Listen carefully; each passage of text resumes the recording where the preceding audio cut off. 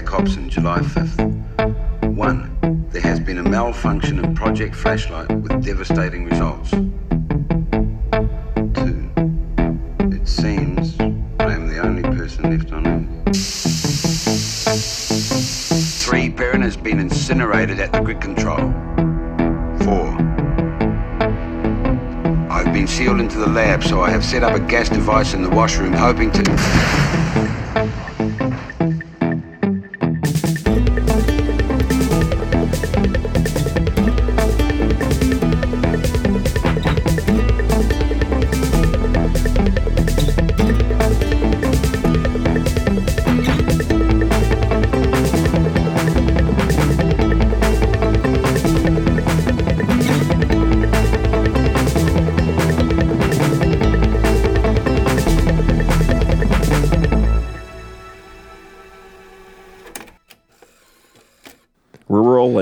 Right now? Rick was memorized by the button. Welcome to Lost and Found and Rewound, a podcast that answers the question, what happens when an educator, a magical creature, and a businessman walk into a room with a plate full of Alito's pizza? You know what? I've been reviewing the old episodes. I listened to a couple on the way up here, and I think one of the reoccurring themes of this show is... what happens to your memory as you age? So many instances. There's at least one episode that is really made up mostly of us not being able to remember people's names, actors' names. It's amazing. Well, that's part of the charm of this. We don't even say our own names on the show. Right. It's charm. I'm Chris Lost. I'm Found Jim. And I'm Rick Rewound. We did it. We remembered. Good job. It's just all about self... see, I can't even remember that word.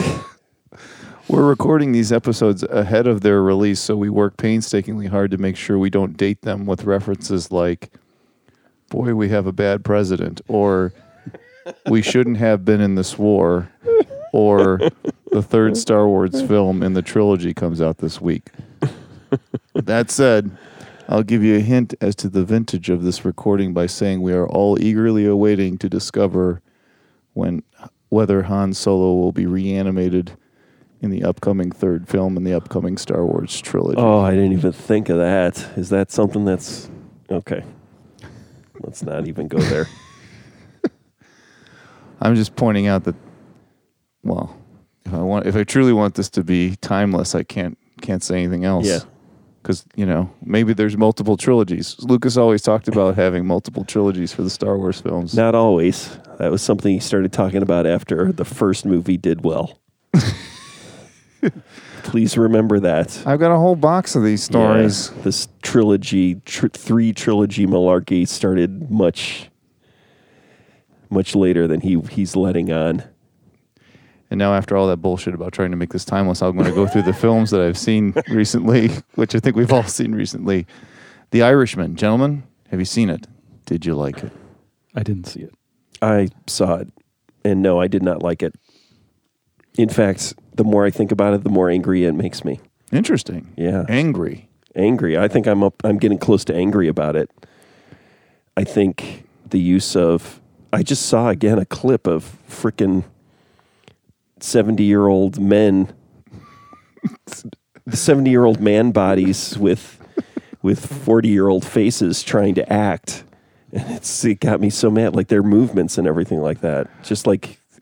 When he throws the gun in the river, Dave Keith was pointing that out. He throws the gun in the river like he's like 90 years old, yet he's got a 30-year-old body or whatever. So, and that idea of old men refusing to let go. Why even bother getting Joe Pesci back? Why not just get a Joe Pesci Muppet to do all of those scenes of him thought it sitting, was a Joe Pesci yeah, Muppet. Sitting at a table talking to people? Like, how much of that freaking movie is people sitting at a table in a restaurant talking to each other? Just bypass that and just get Yoda. Yeah. Yoda? Freaking, you don't even know. You're not on social media. There's a whole Yoda nightmare now that you probably have no idea about. Yeah, Baby Yoda? Do you know anything about Baby Yoda? No. Jim? I'm busy watching, my Pang Su videos, which is on YouTube. They're I'm amazing. I'm not completely. Did you out send of the those to loop. Chris? Did No, you I send can the s- Peng Su to Please, Chris? please forward them along. Oh, Chris, I, it is worth it. He's a giant. Well, he's from Antarctica, of course, because he's a penguin. But he lives in South Korea now, and he works for the Children's Broadcasting Company or something. And then he's just He a has a- giant penguin, Very rough voice, not befitting a 10-year-old penguin. 10-year-old penguin for children. I've got to see this. Oh, it's amazing. Pengsu, Pengsoo. But it's all in Korean. So, which Of course it is. Of course it is, but of course, Jim.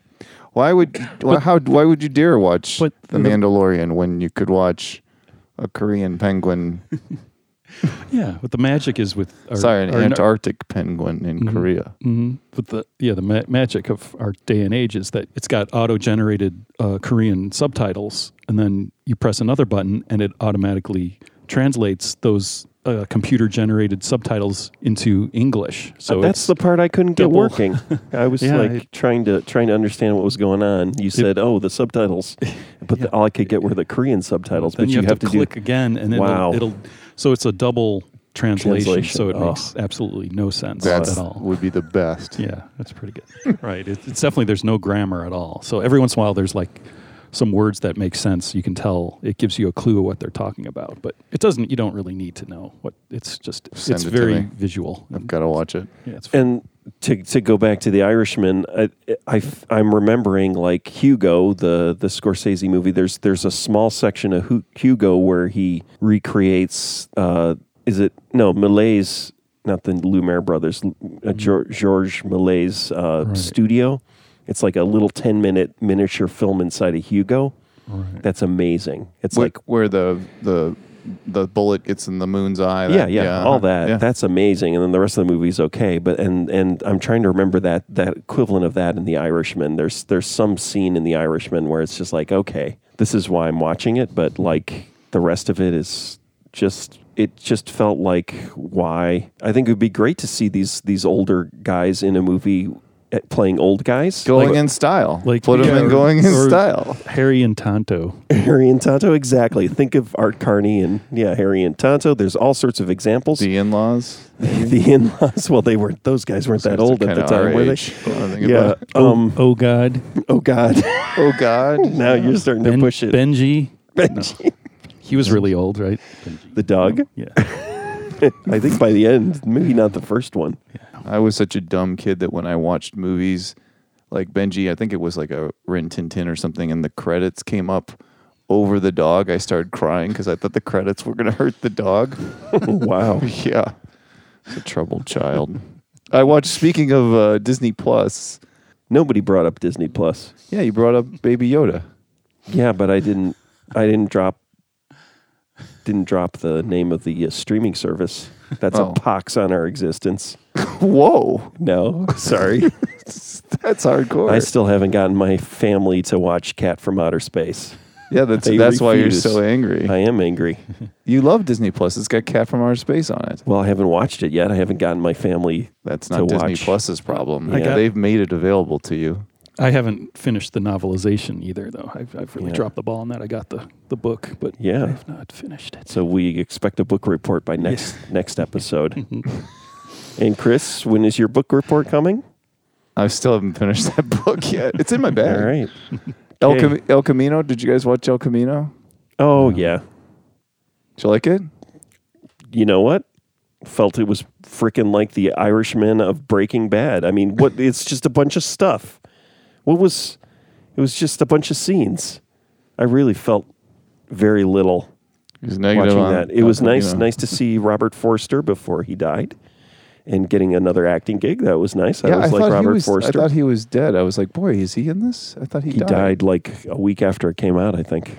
Yeah. I mean, there was nothing. They didn't cover any new ground in it. Definitely. Now, I keep saying how much I dislike these, but are you just too terrified to say that you like them because of how angry I am about them?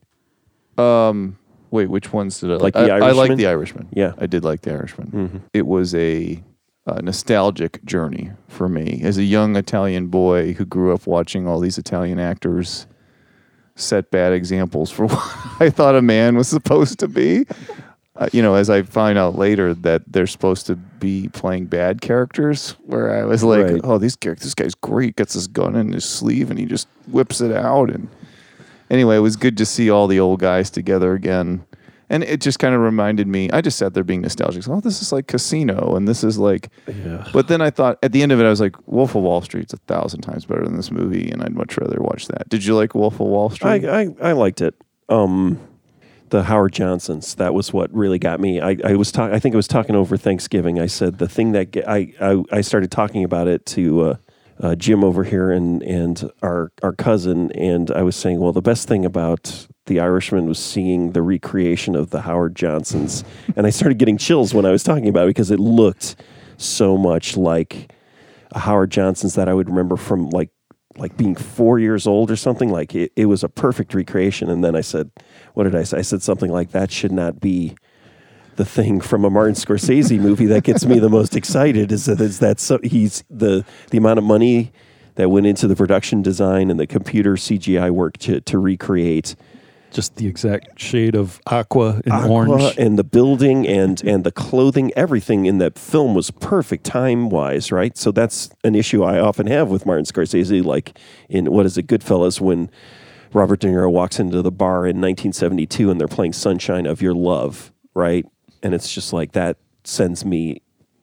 almost ruins, Goodfellas for me. But none of that happened in this movie. So all that, like, so accurate, but yet the content of the movie I just felt was a waste of time, and the use of and it was like, oh, here, let's cash in, let's get a couple $1 million for all my friends. Us? Have you seen Us? Yeah.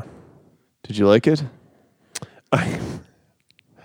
The oddity of bringing back up Hands Across America, which I had totally forgotten about. That movie, just for that, I think it was worth it.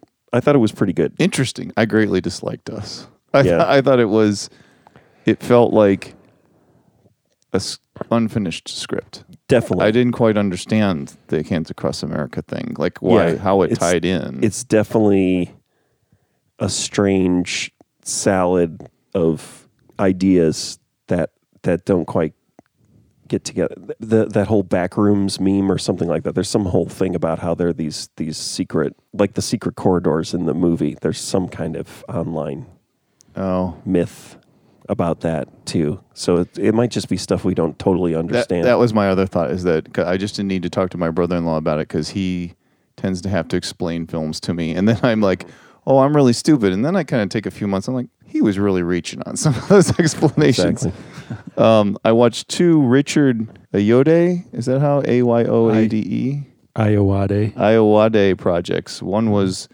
The It Crowd, and the other was The Mandalorian. You guys recommend? You said I should watch The It Crowd. The Did he, IT crowd. The IT crowd. Did he direct a Mandalorian episode? No, he was the voice of a robot. That's when I walk in the room and the rest of my family is watching that show on that channel. With Baby Yoda. That service, yeah.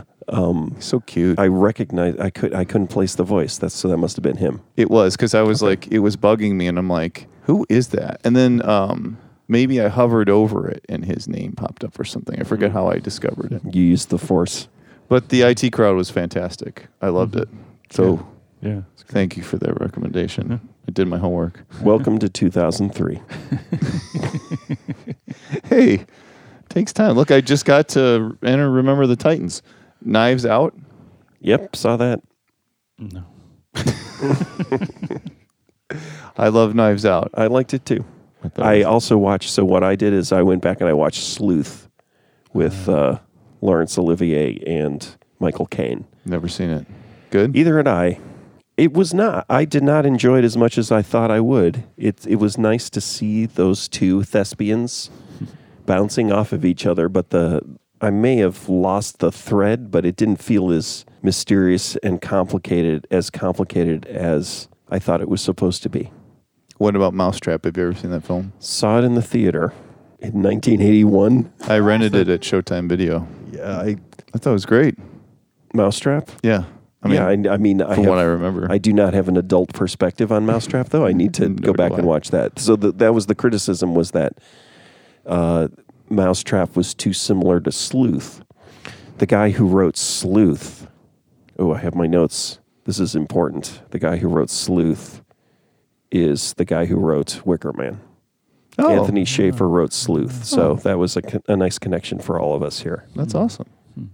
Have you ever seen Martyrs? No. I saw it a while. It's the most unnerving film I've ever seen in my life. Until I watched Free Solo, and Free Solo took the cake. Have you guys seen Free Solo? That's the guy climbing the mountain. Yeah, I couldn't. The anxiety in watching that film was insane. Then I watched 50 for 40 and a double feature, 50 for 40, which inspired me to watch the Vietnam War Ken Burns documentary. I watched that. And boy, that was grim. That documentary. Yeah, I can't remember. I remember not enjoying the process, even though I watched all. What is it? 12 hours. It's 10 episodes, so 20 hours. Yeah. Oh, that's a grim slog. It was rough. Gentlemen, what other things have you consumed since we've last? But it's been a while. We had 2 episodes where we had seen each other for a week, and now we haven't seen each other for 2 months. Has it been that long? We didn't see each other in November. Wow, I've been in like a complete haze.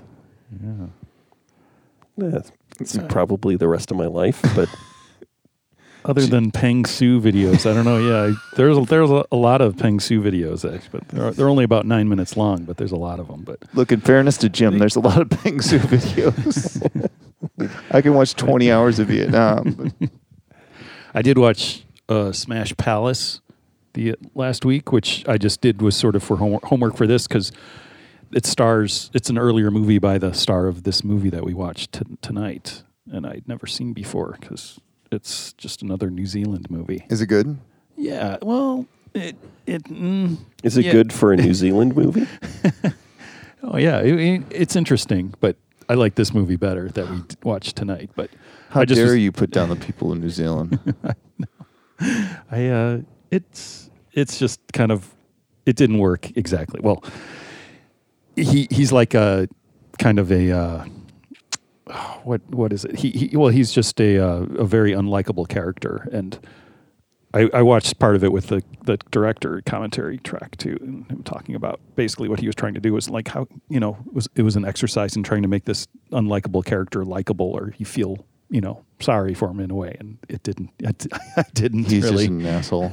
Yeah, but it's still a good movie, a dramatic movie, but completely different than he's completely a different character than he plays in this movie that we watched tonight. But I don't know. We can get to that later. But yeah. Well, we're almost there. I did have a question about New Zealand. I was thinking about how a lot of the podcasts I listen to are from New Zealand. Wasn't there a New Zealand indie rock craze at one point? Weren't there a lot of Clean, right? Are they from New Zealand? Did you ever play with or tour with any New Zealand the bands? guy from Galaxy 500's from New Zealand, right? Right. He moved to the U.S. Am I getting the Chills and the Clean confused? Yeah, I'm not What sure. was that band we played with in at the Knitting Factory, in the early 90s? Oh, Balter Space. Balter Space. Yeah, they're from New Zealand. Yeah. Yeah, but they moved to New York. They were in Right. New York and that's why he was there. Yeah, I've forgotten his name now. Dean Wareham. Dean Wareham. Yeah, Yeah. we met him back 'Cause he knew them. Yeah, Yeah. because he was from New Zealand. Because too. That's- everybody from New Zealand knows each other. makes Yeah, sense. it's about the size of Western Springs. Yeah, it's like being from Iceland. So let's just keep talking to alienate the lovely people of New Zealand. Let's pick out every country we can.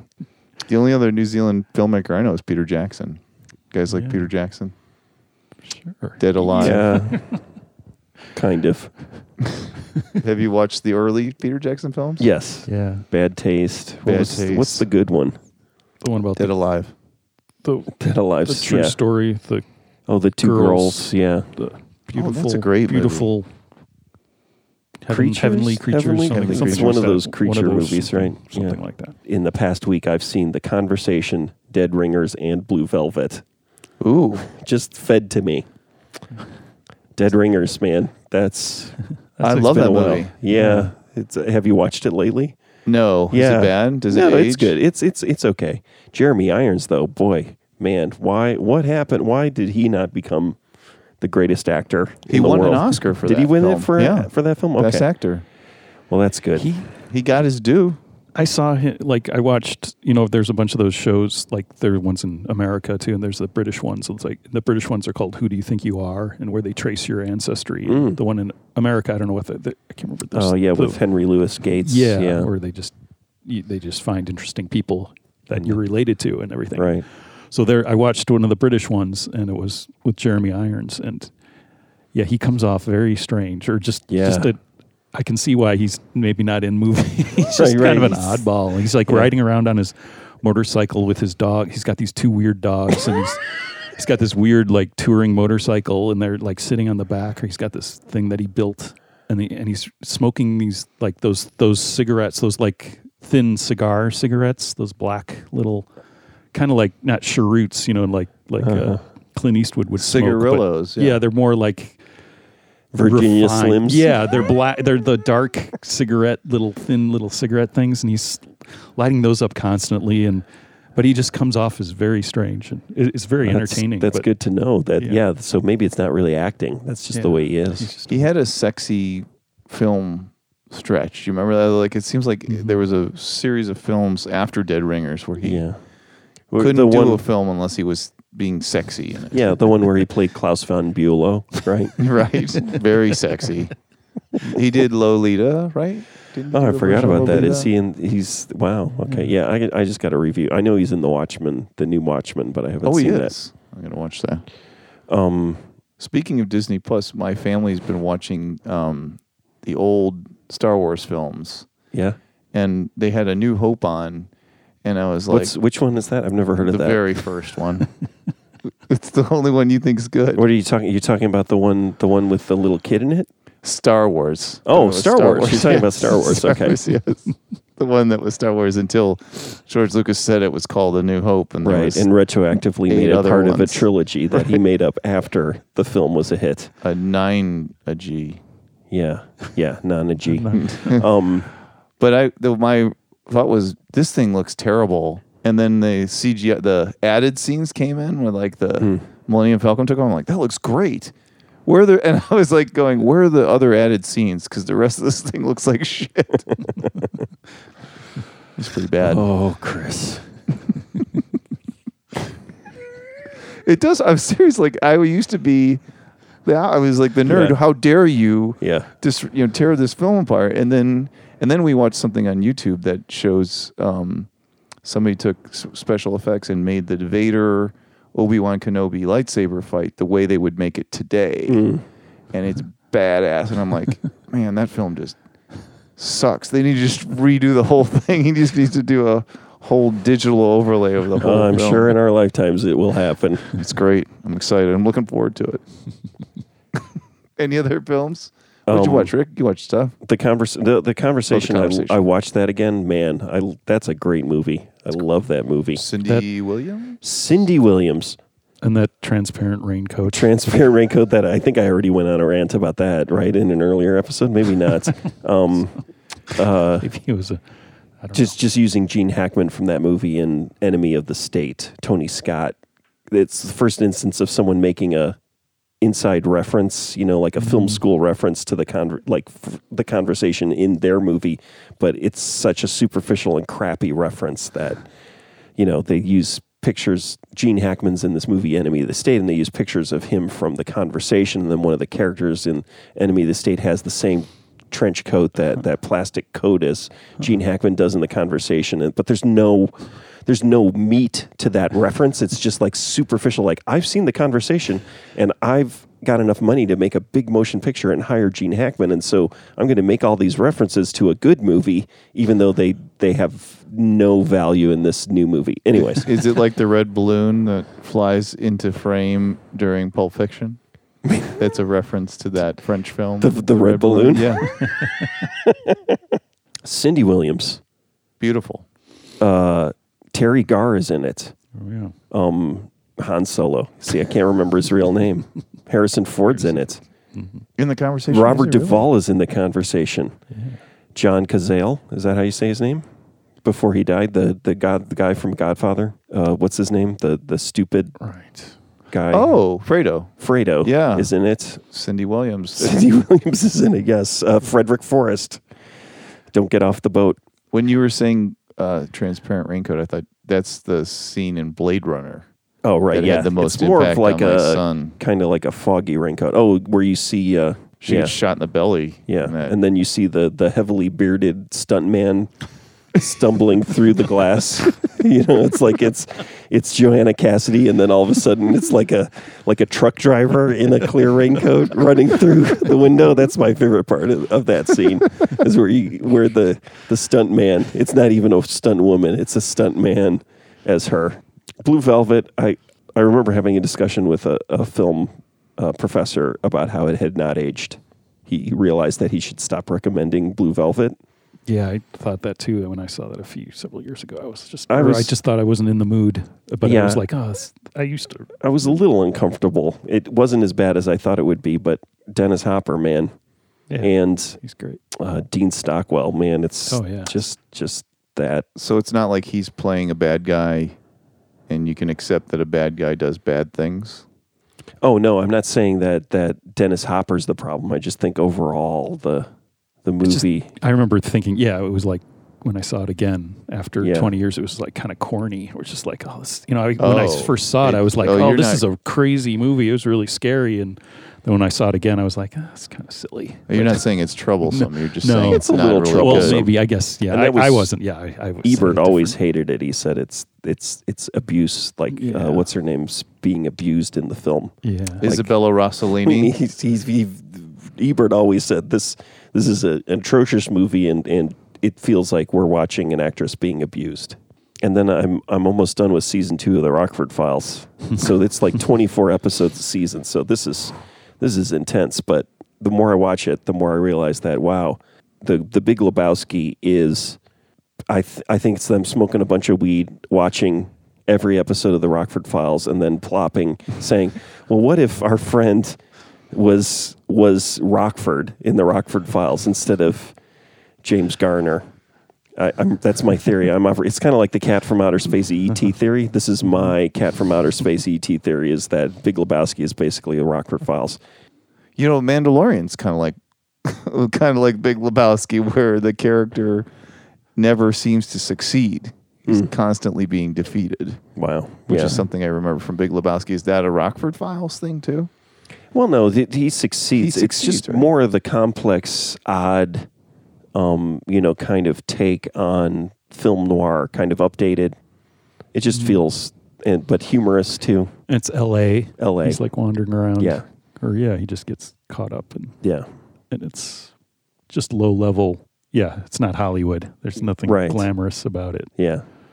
I loved it when I was a kid. I don't remember a second of it. I should just watch it. That and Columbo, I just love to watch those Yeah. shows. Yeah. When I get through 9 seasons of Rockford Files, I'll start on Columbo. Well, the film we watched tonight is The Quiet. Do you have I'm more? sorry. No, I'm sorry. We're out of time. You were about out of time. I figured we should at least say a few things about it. Nope, no time. It's The Quiet Earth, a 1985 New Zealand film. Jim, do you have a synopsis? This was your choice. Well, it's about this guy who's a scientist, and he wakes up one day and Naked. naked, yeah, because it's New Zealand. It's that Full kind frontal. of. It's one of those foreign movies, and he slowly realizes that he thinks he's the last person on Earth. He's involved in this science project that has gone awry. Everybody has seemed to have disappeared, and he's wandering around, and then lo and behold, obviously. There's going to be Spoiler spoilers. That would be. That's only the first act, whatever. Yeah, and then there's 34-year-old movie, is that right? yeah, Am I calcing that right? But not 35. a well-known movie, I don't think. No. But he's not alone. He finds a few other people, and it's all about the dynamic between, basically 3 people. It's like 2 men and a woman, and they are. It seems to be the last people on Earth, and it's a science fiction movie, but it's. The reason why I picked it, I liked it as when I saw it as a kid, not a kid, but 16 or 17 years old. It's one of those good science fiction movies that, it's not just a a Western or a war movie with people with stuff stuck to their face, rubber on their wearing masks and things. And Or an alien cat, or yeah, well, let's not go. Or an alien. Sorry, didn't mean to bring it up again. But yeah, it's not just a crazy typical sci-fi movie. It's a little more Would you say it's introspective. Cerebral sci-fi? Absolutely. But it's current day, right? It's not Yeah. a futuristic sci-fi. Film. I guess, yeah, but it is. They are But it driving is fiction. youths. It is science fiction, though. It is fiction. Well, it's I- present day. I think it takes place in the 1980s. Right. So it's a period piece. But yeah, I knew what you meant. Costume drama. It's a sci-fi 1980s. They really nailed 1985 New Yeah. Zealand. in Gave me this film. chills. Sunglasses. There are at least 3 different. The pairs- Howard Johnsons, Yeah. the New Zealand Howard Johnson is Perfect. That was great. Yeah. It was $1 million. The thing that blew me, $1 million budget made $2 million, so Mhm. it doubled its cost. That was my curiosity about it. So New Zealand film, right? So that industry's small, right? Before Peter Jackson basically, Yeah, you know, I watched the commentary track, and it's the producer, and he was talking about, at the beginning, he's like, and this is so and so, and he's like, his brother-in-law, and everything. It's like everybody was married to each other, and knew each other on this film. Or I think, yeah, it's definitely a small community. but how much, the production quality and the amount of the stunts, it was like Yeah, a higher level than the original Mad Max, right? You look at Mad Max, right? The first Mad Max, Australia, Yeah. because of course, since we're talking about a New Zealand film, we got to talk about an Australian film I was for sup- comparison. But it seemed like the higher budget, much higher budget than what I would think of as a Antipodean. Would that be right? Independent film from the 1980s. Yeah, it looked great. It looked fantastic.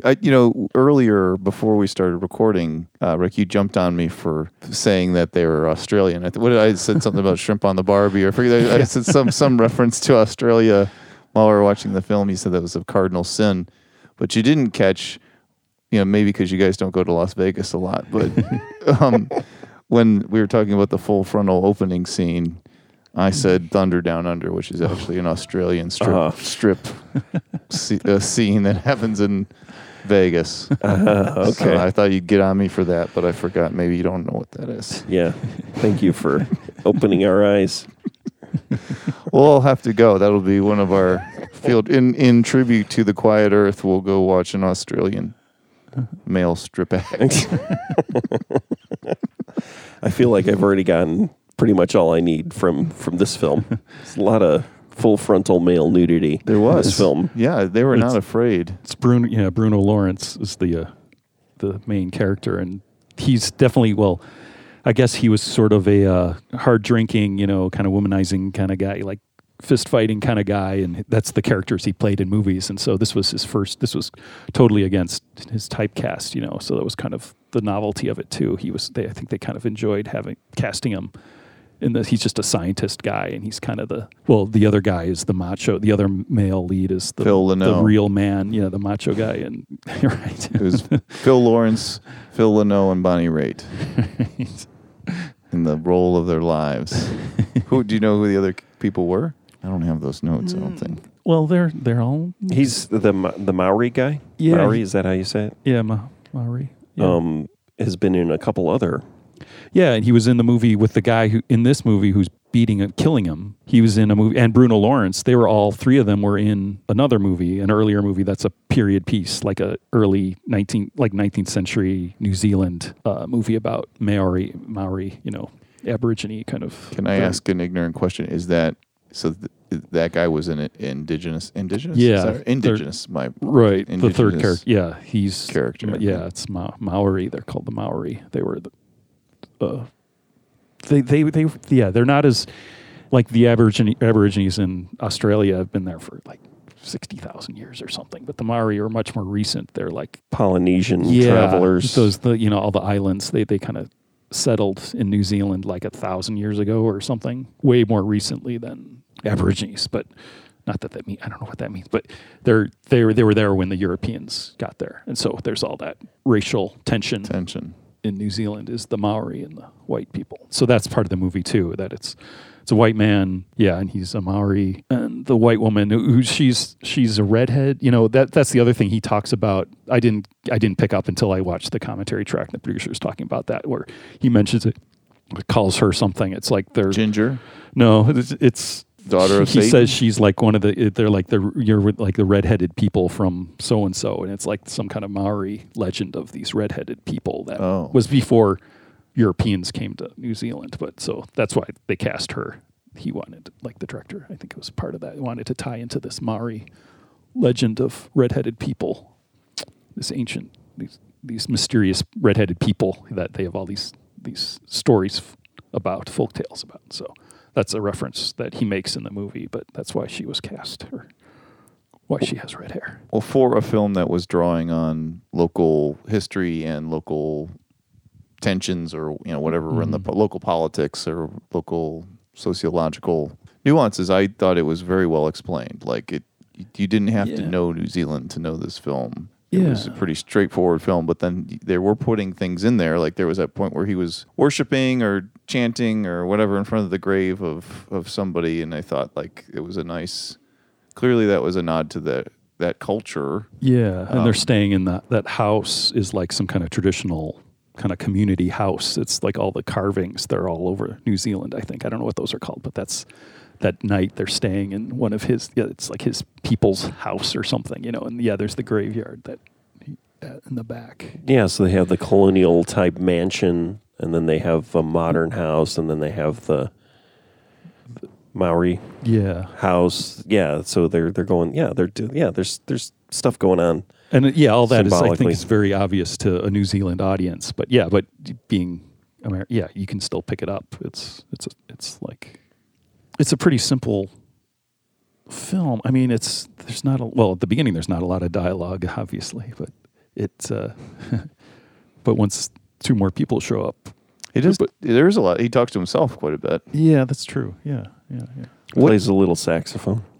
He does play a little saxophone. Perfect 80s moment. How did you dare I ask a person who's just given me a lecture about a Korean penguin, but how did you find this obscure film, Jim? I don't remember. I mean, I definitely watched it sometime back, like probably rented it in the late 80s, or I didn't see it in the theater, but I feel like it's another Ebert Siskel kind of recommendation. I saw it on TV. Yeah, it definitely would have been on their show, probably. I think it was pretty successful in America, though. Foreign films, as far as foreign films go, I think that year it actually did pretty well. Or from what the producer in the commentary track said, was like he was surprised when they finished. Everyone thought they kind of were unhappy with thought they hadn't pulled it off and had made a dog of a movie, and were like, oh, this is just going to disappear. And then it did reasonably well and internationally, I guess. It made $10,000 its opening weekend, and then went on to double its budget.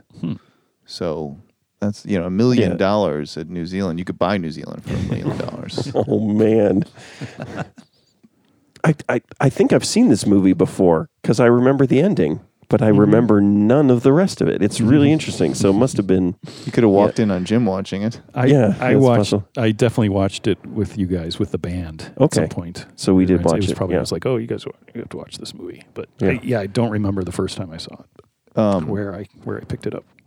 So I think we. It reminded me also. There's around the same time another New Zealand movie. It was called The Navigator. Oh yeah, which it's like The Navigator, a medieval odyssey, and that's a crazy movie. Which is I haven't seen it, but I've heard about it. Yeah, it's like a few years later, but it's New Zealand. I think it might be Australian too, like a co-production sort of thing. But that I remember hearing about it when that came out, and I never got to see it until several years later. But I enjoyed that too. The Quiet Earth I like more, but it's sort of similar. That's a time travel. It's not really a sci-fi movie, but it's a very simple, probably not a very big budget, but it pulls it off. It's just a really interesting movie, or just proves you don't need much to make a dramatic, really successful movie. I don't know. Wait, when did The Navigator come out? I think 1988. Oh, okay. I'm thinking of a different time travel. There's another, I'm not sure. There's a recently, or 5 years ago, really great low-budget time travel film. I have to remember what it is. Here's a great question that we've asked on other episodes, because it's inspired another question. So the question is, what character are we most like? And it's great because there's 3 characters and there's 3 of us. And it reminded me that Runaway Train was one of Jim's selections where there's 3 characters. Interesting. Jim, there seems to be a pattern in your films. I guess it's just, that's 3 is as many people as I can keep track of at any one time. I can't. In a movie, yeah. It's too complicated otherwise. I don't know. So That seems like a perfect, It is perfect. I think a narrative, yeah. a table, tripod, Yeah. The stool. stable, sure, Tree legs. 3 points make a plane. triangle. 3 points make a movie. So you have conflict, right? But you don't have so many people. Yeah, you just could have one storyline with conflict. And it's not just conflict between 2 people. I'm sure there's, what's his name? Who's the guy who does the script writing workshops? Probably has a whole discussion about. Like a master class? Yeah. But it's Aaron the famous Sorkin? guy. No, it's the famous guy who before. So, Jim, which character would you compare yourself to? The obvious, I guess, would be the Bruno, the scientist. I would probably relate to the most. That's the thing about, it's like at the beginning of it, you see, it's hard to tell because you learn most about him in the movie. I guess he's The most fleshed out. Yeah. But I'm trying to think. I guess the guy killed. Yeah, you hear there's a Or little bit about him. But yeah. Part of it, is I don't know if it's like a guilty thing to say. It's like watching this movie. It's like is it just me or it's like part of you think it's like that would be great. It's like if that happened. For a little while, it's like, oh, this is kind of neat. And then you think, oh, and then it wouldn't be that great. And it's he kind of goes through that. It's like he's kind of despondent, and then he kind of lives it up, or it's like they say, it's like a kid in a candy store, and it's like, oh, Yeah. then he gets despondent again and everything. But Yeah, I like and that. then- Yeah, I definitely feel that. So here, okay. And then all the producer in the commentary track said that too. That's why I was like, okay, so I'm not that strange. But he was like, oh, this is like everybody, it's That's like, the allure of every apocalyptic film. Right. Is what would you do if you could have endless Twinkies? What would Yeah. you do if all the liquor in the world was free to you? So instead of what character are you, this is the question I wrote down is where would you live if you were the last person on Earth? Like where would you go and like where would your house be, or what town would you go to, city? Maybe that would be, because I don't know if these characters are necessarily, maybe I identify with the scientist guy too. There's no one in the world, right, except for people who died at the moment of the event. Yeah, but it's more like let's just say you're in an Omega Man situation, you're in a Quiet Earth situation, you're just last person on Earth. Where do you go? Like, where is your house? Your last person on Earth house. Like, you can take over anything. You could go to the White House and live at the White House, right? But it has winter. I'd have to go somewhere warm where I felt like I could get solar power going. So New Zealand. Yeah, that'd be hard to get to. it rains a lot there. I think. Oh, that's true. I mean, Florida, I guess. Okay, I thought this would be a great question. Disney World. I guess not. All right, let's move on. I'd go to Epcot. You'd Center. go to the dome. You'd Because- live in the center of the big dome. Yeah, because they have all that, all that self-sustained food shit down there. I could eat off of that. Yeah. And you could just go to all the different parts of the world. You'd be like in the Like, yeah. Right. Yes, I could do is beer that- around the world every day. I'm feeling Germany today. Right. Exactly. We were recently there. We had hibachi in Japan. It was authentic, 100% authentic Japanese hibachi, where they sing songs from Frozen. If you go to Japan, they sing songs from Frozen and make little snowmen out of the onions. Wow. Where would you go, Rick? I have Jim answer first, because Jim, now where I would you go? realized Korea? track down Pengsu. Or just find the suit, wear the Pengsu suit. And wandering around alone with the giant Pengsu penguin suit. That's a great answer. I do like architecture, so like pick cool houses like Falling Water. We went to Falling Water and we were on tour once. Is it in Florida? No, it's in Pennsylvania. Oh. Yeah, cold. the Roby house came to my mind, but then the winter thing was a problem. Yeah, I don't mind winter, so I'd move around. You can travel around. And do like the Frank Lloyd Wright tour and just live in each one of his houses that still exists. We could see Do you that. have gas? Only after I eat like a No. onion That's a different kind of gas. green pepper pizza. I actually wrote down the question: would there be enough resources on Earth for you to live the rest of your life? Oh yeah, it just wouldn't be. You'd learn how to do it. I mean, Yeah, if there's There's- only one of you. Canned food? of course. Yeah. You could probably live the rest of your life. What a on canned food. stupid question, Chris. Of course there would be. Well, but I mean, so you need gas. How are you going to get gas? Because the pumps are powered, right? They're not going to pump anymore. Yeah, you probably wouldn't be able to yeah, you'd have to traveling bicycle. around. Yeah, it'd be a That's problem. like if you read the zombie survival guide, they say that you need a machete and a bicycle. Those are like you would think you'd want a M16 or something. That's the Right. dumbest weapon. You need Right, yeah, because you'd run out of supplies. a weapon yeah. that doesn't is sturdy. Yeah. It doesn't run out of bullets and then you need something that's incredibly agile to get around. You definitely would car have wrecks. to choose where you're going to go early on. Right. Get while the gas is still good and available and not hasn't turned, and so then you drive to like California or something and then set up camp, and then you'd be stuck on your bike. But then what if there's an earthquake? Then you're fucked. You got so to go somewhere a California's little not so good. safer. Texas, Oh, maybe. Earthquakes aren't a problem if you're not living in a giant building. So if you're just In a cave. Well, what Well, if no, it- that's not good either. What if the fault cracks and California falls in the ocean? that'd be pretty. Why wouldn't you go to Cabo Wabo and Cabo St. Lucas, somewhere in Mexico, somewhere kind of party? There's all the tequila you'd want. It might be good inland. Yeah, you'd probably be better inland a little bit. Hurricanes and stuff. Right. Just far south enough, but not hurricane area. That would That'd work. be nice. Yeah, hang out at Graceland. Yeah, I'd live in Graceland. That's my answer. That's Memphis. that's your answer. That's my answer. Okay. Right, Memphis, Tennessee. Tennessee, inland, warm enough, Yeah, that's good. little true, bit it of is warm. history. Live Little like bit the of king. history. Yeah. That's a good one. I like that. Would you take up firearms?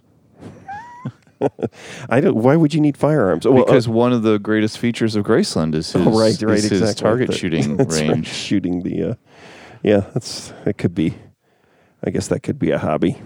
Cinematography in this was pretty good too. Lots of good camera movement. I looked up the cinematographer, and it doesn't seem like he made a huge leap into Hollywood or anything like that. But there was some nice camera movement in this film. Again, for a movie that was independent. Yeah.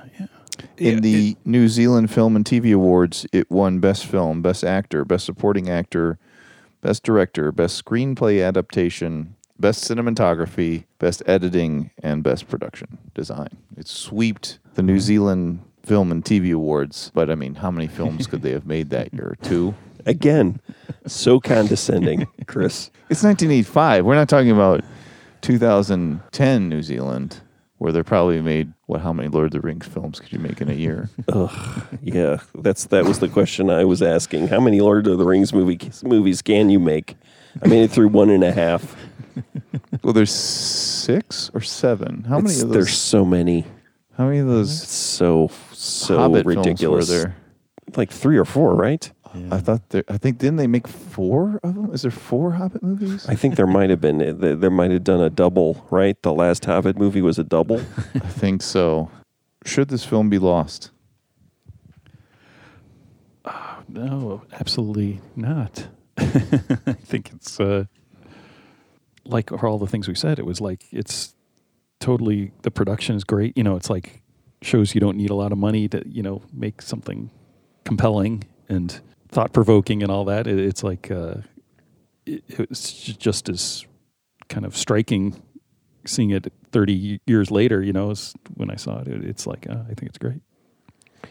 Yeah, it's so I think of Omega Man when I think of this movie, and Omega Man I love, but the parts of Omega Man I love are the empty parts, not the parts where he's dealing with the large group of vampire people and everything like that, right? And some of it's okay, but it is that desolate part, and this has got much more desolation, and then there's not a lot more people, and it doesn't have as much hope.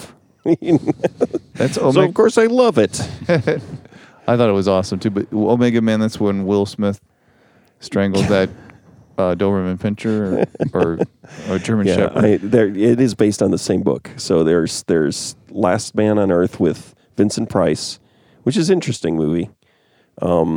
And then there's Omega Man, and then there's I Am Legend. iRobot. Oh, I Am Legend. Same They're all difference. the same from the same book. Whereas this is less. Yeah, there's less of a vampire element. It's so zombie. Yeah, it's nice to have all the elements of a zombie kind of Walking Dead type genre without the stupid zombies. You know, it's like you can go through all. You don't have to waste time shooting zombies in the head, right? It's goes down to the basic, idea of, what do people do, or what is, what exactly what you're talking about, Jim, is like, sometimes, it would It's be like nice. what Richard Scarry says. What do people do all day? Let's go back to that book. And then the idea of like, even that Twilight Zone episode with Burgess Meredith, where it's the end of the world and he's deep in that library or that vault, and the whole world gets destroyed, and then he goes up and he gets to get all his books and he can just sit and read, but then he breaks his glasses, right? And it's that kind of idea of like the dream of not being bothered by anyone, right? Being able to just have the world to yourself, but then the downside of that. But then it also talks about conflict, that basic idea of kind of my son is reading Lord of the Flies, and I tried to have a discussion with him about, why, the idea of that book, people, I think I had this whole interesting, I'm sure this is the standard thing, but, like the end of World War II and then all these veterans trying to, just make sense of it all, it was like, expressed as a good versus evil thing, but it seems like some of the post-war literature, World War II literature, is a lot about like why do people kill each other and why are there conflicts and everything like that. And so this has a little bit. Is that just something natural, right? So Lord of the Flies is that just human nature to want to kill each other or to be tribal? And then this has that analysis in it too, right? With just three people. Right, so it's that basic conflict where you put three people, and then you can analyze all of human conflict with just three people, right? Because it's got man, woman, it's got race, and then it's got just the triangular tension all there. And even like the scientist had somewhat of a gender fluidity about him, I thought. I don't know if that was a joke or if it was like actually him being more himself now that he didn't have to account for people in society. But yeah, no, I love this film. I thought it was great. It's interesting. I was on a podcast 2 months ago and I referenced that exact same Twilight Zone episode, which An evergreen, which nobody knew about. it was so great. I had a student said, it wasn't Twilight Zone. I've been listening to what was Orson Welles' The Shadow. I've been listening to these old podcasts called The Shadow. That was a great moment where it was like, well, yeah, they weren't called podcasts back then, but it's kind of the same thing. You're right. Yeah, it was a podcast. The internet is just the mainframe all over again, and the radio plays are just podcasts. Yeah. So that Twilight Zone podcast was really great. Which is, so we have all this technology now, so we can go back to doing things the way we did 50 years ago or 70 years ago. Should this film be found? So we always say, would you recommend this to a student you're teaching, a coworker? Sure. I absolutely would. Yeah, there's nothing wrong with this film. There's nobody would think you were a weirdo for recommending this film. Yeah. Well, I think there's don't weird think so. stuff. There's some weird stuff in it. But no weirder than Terminator. Yeah, or, right. Yeah, that's true. There's a full frontal male nudity, which you don't see often, but Yeah.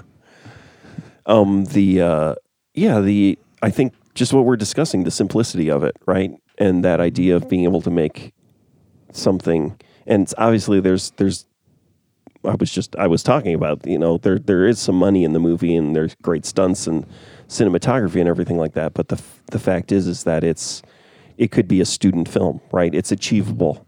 It's the kind of thing that could be achievable by a group of students in this, not maybe in that full, complete form, but the idea of, you got three characters, you You got empty streets. You got Yeah. somebody, And stuff happening. I guess the thing I read about it, or the producer was talking about, was the New Zealand. It wasn't that hard to do, like in New Zealand, like to get those shots of the empty Auckland. A lot of that was filmed in Auckland. Like they're down right when he realizes he's wandering around and there's nobody around, and they're like on the main street in Auckland, and he was saying, "Oh yeah, that was really easy." It's like no one.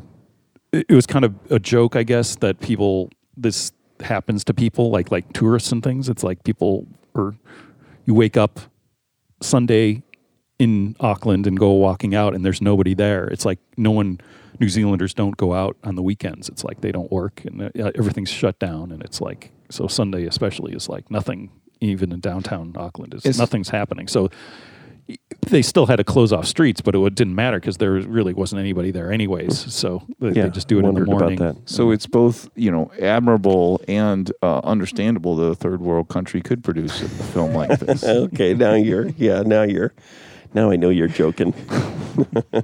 You didn't know before? All right. That's just a comment on what Rick thinks of me. So, should this film be rewound? Would you watch it again? Sure. Yeah. I mean, we keep asking this question. It's kind of a dumb question, right? Because we are watching them again. I mean, but then like how long? Yeah, how long would you wait till watching it again? I guess like this, it was probably 20 years since the last time I saw this, and I would be excited to show this to my son if it were in a movie theater. I'd want to rush it. Yeah, that's I'd like to see it on a big screen. Like I've been lucky enough. That's the great thing about, like in Chicago, the film center downtown it's great to go to see movies you normally wouldn't see in a theater. You don't get to see. You just have to rent them or something, or see them online now. And to see movies like this would be perfect to see at the film center. I don't know if they'd ever show. Maybe they would. Maybe they have in the past. But to go see, that's what I always remember going there. Is like it's just great to see stuff on the big screen that you just.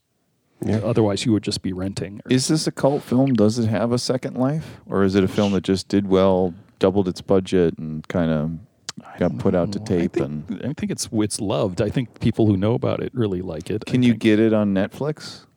Yeah. Or any streaming service? Sure, I think so. Yeah. I'm pretty sure.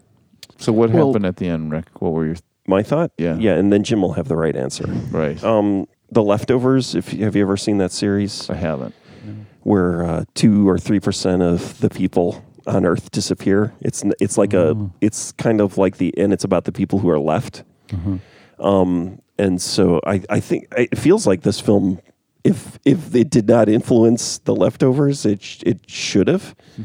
Mm-hmm. But that when he was talking about multidimensional stuff or like them leaving, so it's like. But to me, it was like a jump, alternate reality kind of jump. And so when they died, they went to this alternate kind of world, right? Or parallel world, right? And so all the people who died at that moment kind of got deposited somewhere else, this empty earth. And then when he triggered that event again, he jumped to yet another, and he's alone kind of in this alternate reality. And the couple he seems very blissful in. Yeah, and the couple, well, he feels like he succeeded, and he also left the couple in that other reality, so that means that life will start again there, and then there might be a third reality where everybody else is. Oh, this is where now all the light bulbs are going on. I'm like, oh, I'm such an idiot. Because they're the Adam and Eve, right, of whatever that middle world is. But then the other thing I thought was, oh, maybe that's purgatory. Yeah. Because maybe nothing, because he even says, he's like, maybe this is just some act of God, and I'm trying to draw a correlation between some experiment we were doing with the Americans, and it's not. It's that we all died a certain way, and now we're stuck in this middle place. Right. And then when he sacrificed himself for the good of the couple, that's when he earned the right, even though because he committed a sin by killing himself, so he goes to purgatory. Yeah. And then by sacrificing himself for the good of that couple, even though he truly loves that woman, he then gets to go to heaven. There was something really creepy about how they all like to hug each other like they were in a cult every time they got together, right? Did you get that? Just supposed to be like so excited to see another human being. Yeah. Right. Well, you can always play it that way, but it's So just you could call humanity a cult, I guess. it Death is cult. It is a cult. It is a death cult.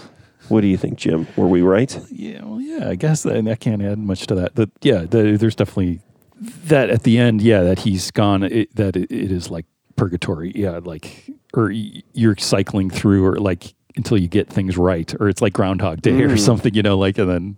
But yeah, the end. It's just the event. I think that right as it's happening too. It's like it's early. He thought it was going to happen the next day, and they're going to blow that thing up, and it's like right when it starts going off, and so he dies the instant the event happens again. So he jumps, to another parallel universe, or is the same. It's just Saturn rising. So maybe he's on a moon of Saturn, but it doesn't matter. Yeah, he's somewhere else. He's jumped to another time and space, and He sacrifices himself for the sins of the others.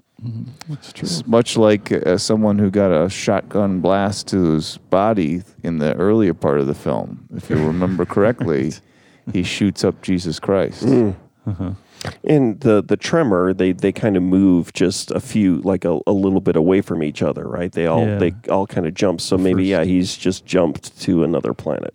Mm-hmm. This reminds me that, not to date this episode, but that with Danny Aiello dying, and I'm thinking about Jacob's Ladder. Danny Aiello died. Yeah. When did that happen? A couple days ago. But yeah, the whole idea of being, when you're talking about purgatory or, hell or heaven and everything like that, it was that stuff. Because I was watching. You had talked about how, like, your moral... In an earlier episode, Chris, you had said your whole moral outlook was based around "It's a Wonderful Life" or whatever. Yeah, right? that's what a good person is. What a good person is. And then I was thinking, listening to this monologue, Danny Aiello talking about, who is it? I can't remember, the philosopher, and then saying that the demons are just angels in disguise, right? And hell it's burning away the things that you're still clinging to, or something like that. It's a really powerful thing. But I realized, oh wow, maybe that's where my whole moral thing came from. Is this Danny Aiello chiropractor speech from Jacob's Ladder? I don't remember Danny Aiello on Jacob's Ladder. I'm gonna have He's to watch his it. chiropractor. He's the guy he's his angel. He says, "You look like an angel. You're my guardian angel," or something like that. One of the things I really liked about this movie is they did not overly simplify the characters in this film. The characters had depth. They weren't just like, this was Adam, this was Eve, this was good, this was evil, this is the conflict. The conflict between them, the tensions between them were very complicated, and the characters themselves were very complicated. As you pointed out, Jim, you kind of go on the journey of the guy who now rules the earth, and what would you do? And that's kind of a fun thing. I actually thought one of the things I thought was this Zombieland, I think, draws a lot from this film. I would not be surprised if the maker of those movies loved this movie. Yeah, I need to watch Zombieland again. And the new one was good? No. No, it was just the second. It was a repeat of the first yeah. one, and it wasn't as good as the first one. And boy, it is Runaway Train now. I'm thinking of, John Voight on that train riding off into the snow. And he makes the decision, right? He sacrifices himself for the other two, for the girl and the guy. It's kind of the same movie. Yeah, Jim, when are you going to pick a different movie? What is your last film, or is this your last film? No. Your next film is The Hidden. How many people are in The Hidden, Jim? There's a lot of people in there. Not all of them human. Yeah, there's actual aliens in that. We haven't done anything, have we? Genre-esque, like horror genre. We haven't done anything horror. We're talking about good movies, right? Wow, coming down on horror. Well, Martyrs, which I mentioned earlier, is one of the best films I've ever seen, and it is horrific. In fact, I considered it one of the worst films I'd ever seen until the last sort of 10 minutes of it. And then I was like, oh, shit, this is brilliant. Okay. When you describe the kind of films you don't like to watch, Rick, though, I wouldn't necessarily recommend it to you. Does it involve lots of blood? Intense amounts of abuse and blood in just the most horrific ways. It's French extremist. It's just like a picture of a woman. Yes, yeah. Looking up and grimacing and that is crying. That's a happy part of the movie. That's a happy photo there. One of the lighter moments. I guess that's it. This is one of those moments, Chris. Should you recommend a film? I would Maybe never that- recommend Martyrs to anybody. No, I consider it one of the best films I've ever seen. I would never tell anybody to watch it. Because for 95% of it, you think you're watching Human Centipede 2. And then for the last 5% of it, you're like, whoa, that was an interesting opinion. To tie it all back in, The Quiet Earth basically gives you a very similar message with a lot less abuse.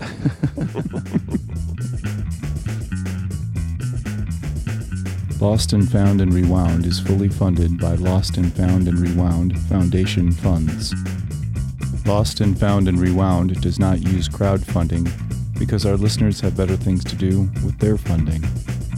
There's no need to post reviews of Lost and Found and Rewound because our listeners have more valuable things to do with their time.